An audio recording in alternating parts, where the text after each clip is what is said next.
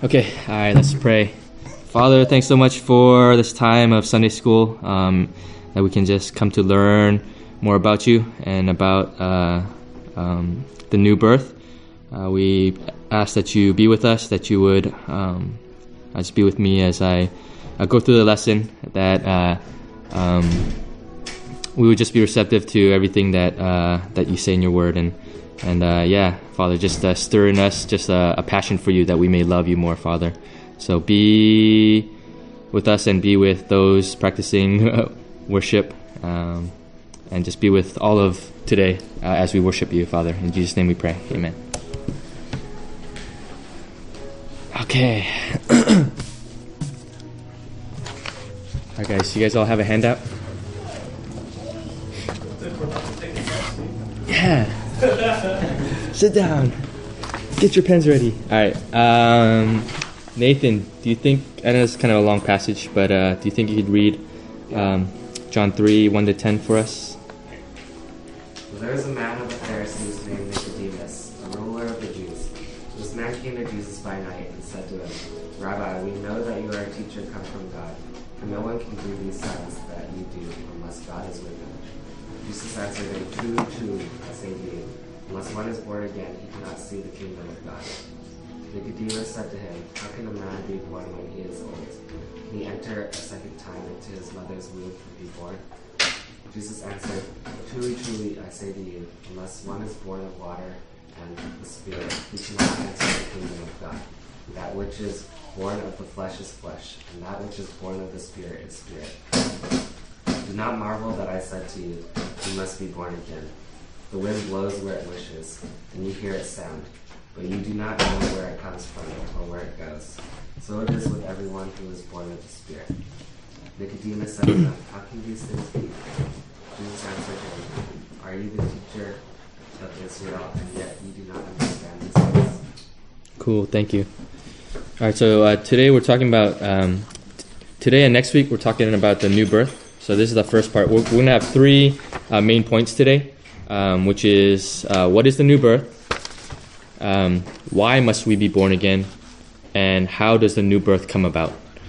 And then next week we'll talk about the effects of the new birth and how we can share the new birth with others. All right, so Nathan just read John 3, 1-10. And so the first subpoint is the new birth is not getting new religion, but it's getting new life, right? So we see in this passage that Nicodemus, a Pharisee, right? He's a Pharisee. The Pharisees were very religious. They followed the law like very rigorously. They memorized the OT, and so they knew the scriptures in and out. Yet he comes to Jesus and he asks, and Jesus says you have to be born again. So it's very clear in this passage that that being born again is not just about religion, but that it's about new life. It's about being born again. And so we see that in verse 3 and 5, where Jesus says, unless one is born again, he cannot see the kingdom of God. So yeah, you could be like super religious. You can be, you go to church all your life and still not be born again. And the Pharisees are a great example of how that comes about. They're just all about outward activity. Okay, so point 2 is the new birth is not merely affirming the supernatural in Jesus, but experiencing the supernatural in yourself. So we see that Nicodemus here in verse, I think it's in verse 2, that he acknowledges that that Jesus is from God, right? He does all these signs and miracles, and so he knows that Jesus is that God is with Jesus, and so we can. So it is with us. Is we can see and acknowledge that Jesus is a great man, that Jesus was legit, and yet still not be born again. We can say all these things. We can have religion. We can admit that Christianity is legit and still just be dead inside. And so we need to experience the new birth just within ourselves. And we'll talk about how that comes about just as we go through the lesson. Let's see. So yeah, verse 6 and 8 kind of shows you kind of how the new birth is supernatural. Verse 6 says, "That which is born of flesh is flesh, and that which is born of spirit is spirit." So the spirit is the supernatural power that gives us that new birth. And we see in verse 8, "The wind blows where it wishes, and you hear its sound, but you do not know where it comes from or where it goes. So it is with everyone who is born of the Spirit." So it's just the inner workings of how the Spirit just comes about and just touches people's lives. Yeah, any questions so far on that? Okay, and then number 3 is the new birth is the creation of a human nature. And I put down this verse. Carolyn, can you read Ezekiel 36? Sure. "And I will give you a new heart and a new spirit I will put within you. And I will remove the heart of stone from your flesh and give you a heart of flesh. And I will put my spirit within you and cause you to walk in my statutes and be careful to obey my rules." Thanks. Yeah, so the new birth is a creation of a new life, a new spiritual nature. It's not just imitating spiritual life. So if we take an example of like a dead body, right? And a mortician, like dresses up the dead body and kind of makes it look pretty to make it look alive, or just sleeping, and I think that obviously is not enough to just raise someone from the dead, right? So it's like that with us as well. When we say we're born again spiritually. It's not like we're just dressing up our old human nature, where we just pretty it up and with religion or whatever it may be. But we need this new human nature, this new creation within us. Can you give us like a concrete example? And that's a great illustration of right. The difference between someone who's alive, not dead, versus someone who's actually dead but looks alive because they got, mortician makeup on them, right? Right. Oh, so someone that's maybe alive? So the difference between someone who's alive versus someone with mortician makeup on that looks alive, what would be like a concrete example of that in a Christian life? So it would be, we'll talk about that. I mean, we'll touch on that as we go through the lesson. Okay. But yeah, it's just, we could use the example of how Jesus raises Lazarus, like he's dead, and how when Jesus called him, then he came alive. So I mean, it's spiritually, practically for us. We'll talk about that as we go through how the new birth comes about, and so that'll be talked about in the third point. So here are a couple of other verses about how our old nature is dead, and when we're born again, we have this new nature. We have to put off our old self, right? So we're not going to go through it, but I put down a few verses down here that you can look up on your own. So yeah, any questions about what the new birth is? So this is basically referring to salvation? Yeah. The new birth is it's regeneration, how God calls us, how we come to see this new birth within us. So it's the mechanism of salvation. Yeah, we get through that. So it's more of the inner workings of how it comes about. All right, so point 2 is why must we be born again? Sammy, can you read Ephesians 2 for us? I know it's pretty long, sorry. Okay. "And you were dead in your trespasses and sins, in which you once walked, following the course of this world, following the prince of the power of the air, the spirit that is now at work in the sons of disobedience, among whom we all once lived in the passions of our flesh, carrying out the desires of the body and were by nature children of wrath, like the rest of mankind. But God, being rich in mercy, because of the great love in which he had loved us, even when we were dead in our trespasses, made us alive together with Christ. By grace you have been saved, and raised up with him, and seated us with him in the heavenly places in Christ Jesus, so that in the coming ages he might show the immeasurable riches of his grace and kindness towards us in Christ Jesus. For by grace you have been saved through faith, and this is not your own doing. It is a gift of God, not a result of work, so that no one may boast. For we are his workmanship, created in Christ Jesus for good works, which God prepared beforehand, that we should walk in them. Cool, thank you. Yeah, so we have 2 points on here. The first one is we need this new birth given to us by God because we are spiritually dead and hardened to the things of God. So verses 5 and 8 talks a little about how God makes us alive. That it's not the result of works, so that no one would boast, but it is the gift of God, right? And it is not our own doing, right? So God gives us this new birth. It's not like we can will our own salvation. And we know this because just in a bunch of verses, we see that we are just very spiritually dead within us. So we're unable to love and desire God from our own will. It's God calls us and we respond. And so we see that in some of these verses here. I'll just, I don't know if we have time to read them all, I think but that's the key, right? yeah. The difference between life and death is love of God. Right.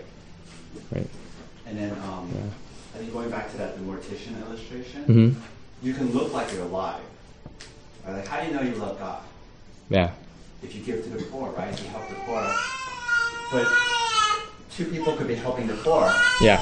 and it looks like they're both loving God, but one's dead and one's alive. Yeah. Yeah, that's really good. So yeah, I'll just read. Let me see. I won't read any of the passages, but basically, we know we're just our just nature is really hardened and very dead, and we're resistant to the things of God, right? We're unable to come to Christ without him. We're slaves to sin, right? Romans 6:17. No good thing dwells in us, Romans 7:18, and we're slaves to Satan and sin, right? So we just see throughout Scripture that it's not us that is able to love God, right? God initiates, and then but we'll see in a moment what practically we can do on our end, even though it's all God, right? So yeah, the second point is kind of obvious, right? Without the new birth, we're not saved. We won't have saving faith. We won't be justified. We won't be made children of God. And the point that really hit me was that we will not have eternal joy in fellowship with God, right? So as Christians, that's what we long for, right? We long for the future glory in Christ. We long to be with Christ for eternity. And without the new birth, we don't long for that, obviously, right? We don't care for things of God and of heaven, right? So yeah, going back to John 3:3, we won't, if we're not born again, we won't see the kingdom of God. We won't experience this eternal joy in God. So yeah, we must be born again, not only because we're dead, but because we're going to miss out on all these things if we're not born again. Right? So yeah. All right, let's go to the last number. The main point, number 3, is how does the new birth come about?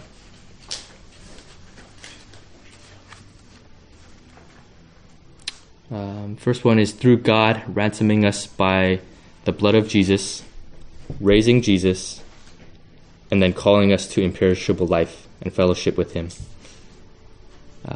So we'll go through a couple of these verses. So he ransomed us by the blood of Jesus. Meredith, can you read the 1 Peter 1, the first one?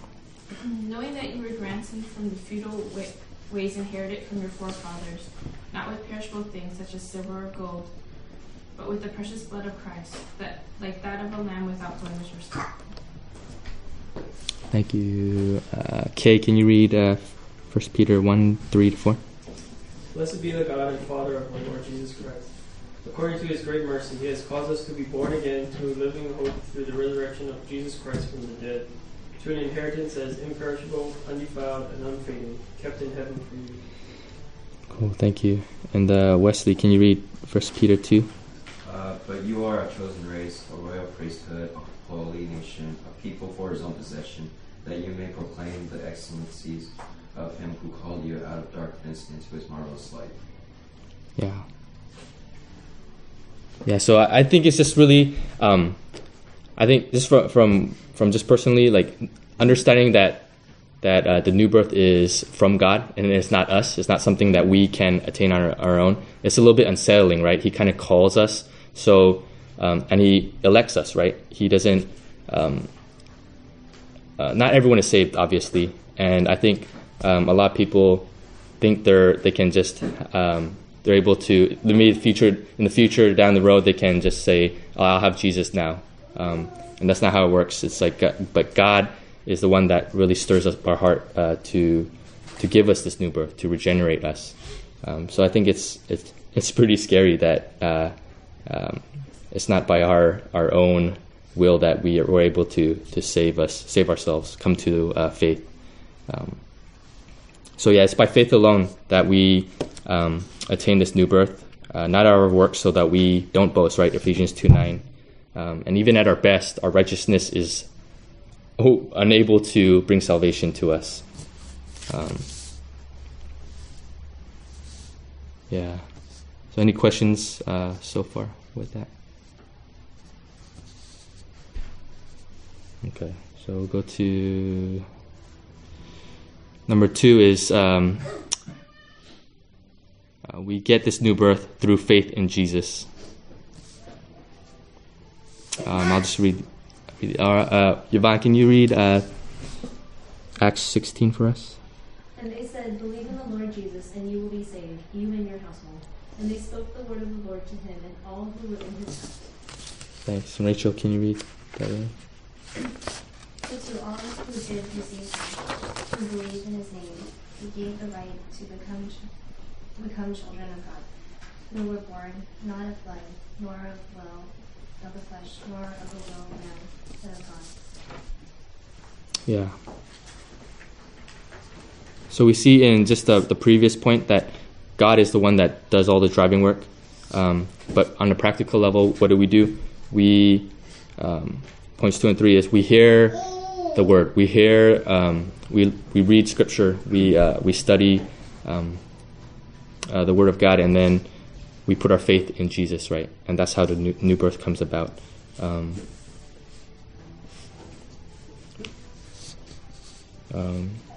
Yeah. Any questions on that?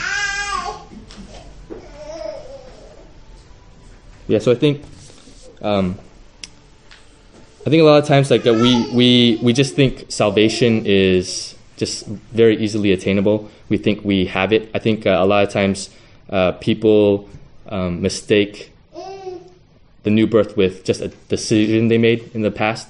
So they're probably sincere in their decision with following Jesus. Like, oh, I want to put my faith in Jesus. I want to love Jesus. Yet their life shows nothing for it. And so they look back to the point and they say that they were sincere in their faith at that moment in that decision. But at the same time, their life shows nothing for it, right? So I think it's obvious that, and I personally know a lot of friends that have gone through that. And so it's obvious that it's not us willing our own salvations, it's God kind of calling us and really stirring our hearts to love Him.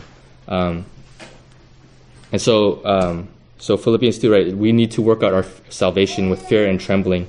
And how you do that is for me personally, like just reading through the Bible, like it's really grounded my faith and really gotten me to understand like just the little knickknacks of how salvation kind of comes about. It's not. The more I study salvation, the more it's complicated to me. In a sense, it's not complicated, but it is. You know, it's one of those things where there's so much that goes with salvation. And so, yeah, I think it's like super important just to we receive this faith by hearing the gospel and reading His word, right?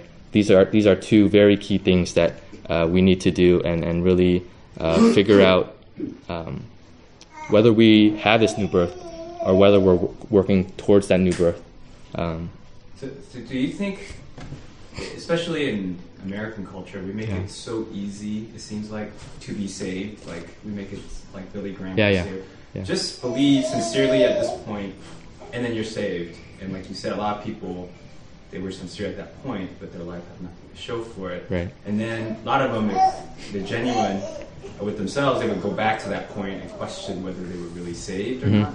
You know, but so I think I'm just pointing out, like, do we, like in our own lives, should we go back to the point where we were saved and say, you know, are we really saved? Is it just that simple decision made, or is it something that is like it's more of a drawn out process where, you know, you accept at a certain point in your life, and then you kind of work out and kind of try to really understand how you believed, and you know what I mean, like.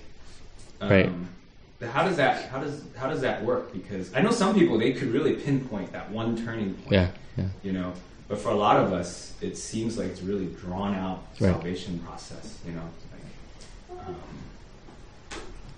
like. I guess my question is like, how do you really know for yourselves, and is it always that single point of salvation versus like a long process of salvation? Well, I guess the best way to answer that is just kind of use my own personal experience. Is you know, kind of growing up in this Christian in a Christian family and in church. I didn't really understand a lot of the things that went behind. You know, I just took everything just not seriously. It wasn't until I read through the New Testament for myself that I was like, wow, it really blew me away, and I really began to kind of question my faith. But just by reading through the gospel, just by meditating, by praying, it just really grounded me within my faith. So you ask, like, how can you be sure of your salvation? Read the Bible. it's kind of a cliche answer, but you know, like, seriously, like, there's so much in here that'll help you really just work out your salvation. You know, that to make sure that you are a child of God. I think a lot of people have doubts, and their faith might be a little rocky. There are definitely things that kind of red flags that kind of point you to show you that you might not be in the faith. But again, everything's in the Bible that will help you kind of iron that out. You know. Yeah, because I know some people, they're like not really sure, and then like a few years later they would get saved again, kind of thing, you know, where they're like baptized 3 more times. Let me make sure I give my life over to Jesus again. And that's why I appreciate the preaching and teaching here, and how Michael always preaches the gospel. Right, it's the gospel that brings us to salvation. And I think a lot of times we just kind of take that for granted and just think like, the gospel again. But man, the gospel is the very focal point of the new birth. It is why, without the gospel, without Christ dying and without us becoming righteous, we have nothing. So our whole salvation, all of eternity, banks on the gospel. And so I think also it's hard for us to praise God for the life that He gives us, for the salvation He gives us. Sometimes we just go through a lot of dead points in life, in our faith. Maybe because we don't see these physical and tangible riches, right? And so again, it's like we're too short-sighted. We don't have this cosmic view, this larger picture view of what we have, what God has given to us, right, in eternity. We're just here for the moment, and I think so. A lot of times, we're just uncertain of our new birth. So I think it's super important to read the Bible to really understand our future glory and what we have in Jesus. I guess you can. Can I add to that? Yeah, sure. So I think, Sammy, you're asking, like, how do you know you're alive? Mm. Right? You would think that's an obvious question, right? How do you know you're alive? I'm alive. I'm dead. But the funny thing is, there's a deception to death, right? So you think you're alive, but you're really dead. And so I think the answer is you can't look at your externals. Because dead people and alive people can look awfully the same. And that's why I really like that illustration, right? The mortician can dress up a dead body. So that you can't look at things like, I pray. Yeah. Or you can't even look at, I read the Bible, right? Because you could be doing these things for reasons other than being alive, right? And so the real question is not, am I doing these externals? Of course, if you don't have externals, you're definitely dead, right? So if you don't even worship God on Sundays, then you're dead. But then you can still come to church. So the question is, do you have the affections? Do you love God? Yeah. Right? And even that can be a little bit trickier. How do you know you're really loving God? You're not just doing it for others. Jesus gives us all kinds of tests. And I was recently reading the Sermon on the Mount, and one test he gives us is prayer. He says, do you pray only when other people are watching, and you never pray in private and in secret? Then that means all of your prayers is only for show. You're only doing it to look good in front of people. You're only doing it to look respectable. Or are you doing it so that your prayers, nobody else knows what you're doing? Nobody can see. And so I think a lot of it is like, when nobody's looking, do you still do it? I think that's a good test. Yeah. So, or do you only do stuff? Right. So it's heart transformation, right? Yeah. It's really, what are your motives and your heart behind why you come to church, why you go to small groups, you know? It's really, like longing and desiring God, right? If you're just doing these things just to do them, and you don't have this like true desire for God, then that's a big red flag for you to kind of check yourself and just really get back to the basics. Yeah. So yeah, I think the more we understand the gospel, the more we understand the riches that God gives us in Jesus, and all the future glory we have to look forward to, that should just move us, right, to gratitude, to praise of God. So the gospel, right? It's what makes us alive. It's what if we take the gospel lightly and we just be like, oh, the gospel again, then yeah, you need more of the gospel, basically. Yeah. You guys have any questions?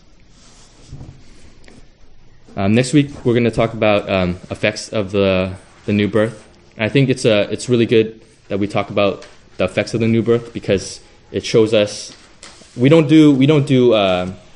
serve just to serve. It's our heart and our motivations behind it. The effects of the new birth the love of God drives us to do all these things. So it's kind of like an outpour, an overflow of our love for God, that we just willingly want to serve Him and reach out to others.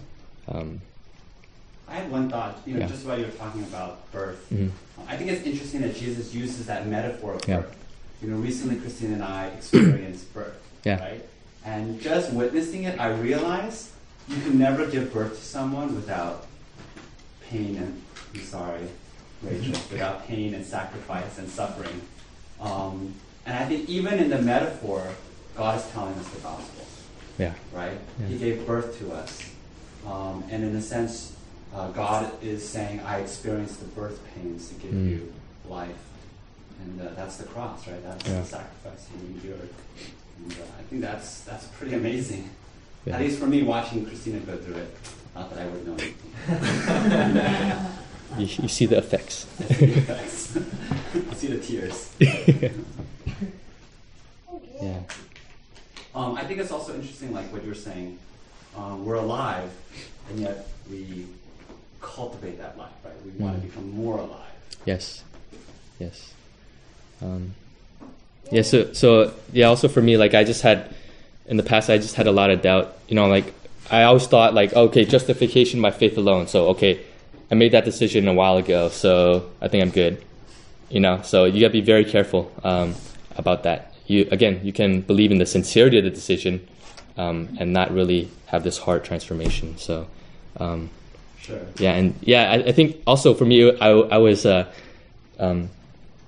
ashamed to come to the fact that I might not have been saved. So for me to work that out really just flushed everything out, and I was like, oh man, there's so much more. So yeah. Cool, you guys good? All right, let's pray. So Father, thanks so much for this lesson on the new birth. Father, we ask that you continually ground us in the gospel, that we would appreciate and praise you for what you've given to us as Christians, that we would not take it lightly, that we have so much more to look forward to in our life to come, Father. So we ask that you continue to stir our hearts to a greater love for you just by learning all these things. And we ask that you just bless this day, that we can come together just to worship you, be with Michael as he preaches, and just thank you so much for just everything, for fellowship, for family, for friends, just for life. All the little joys that you've given to us in our life, Father. It's just glimpses of what's to come, and just shadows of this glory that we have to look forward to. So we thank you for this time, Father. In your Son's name we pray. Amen.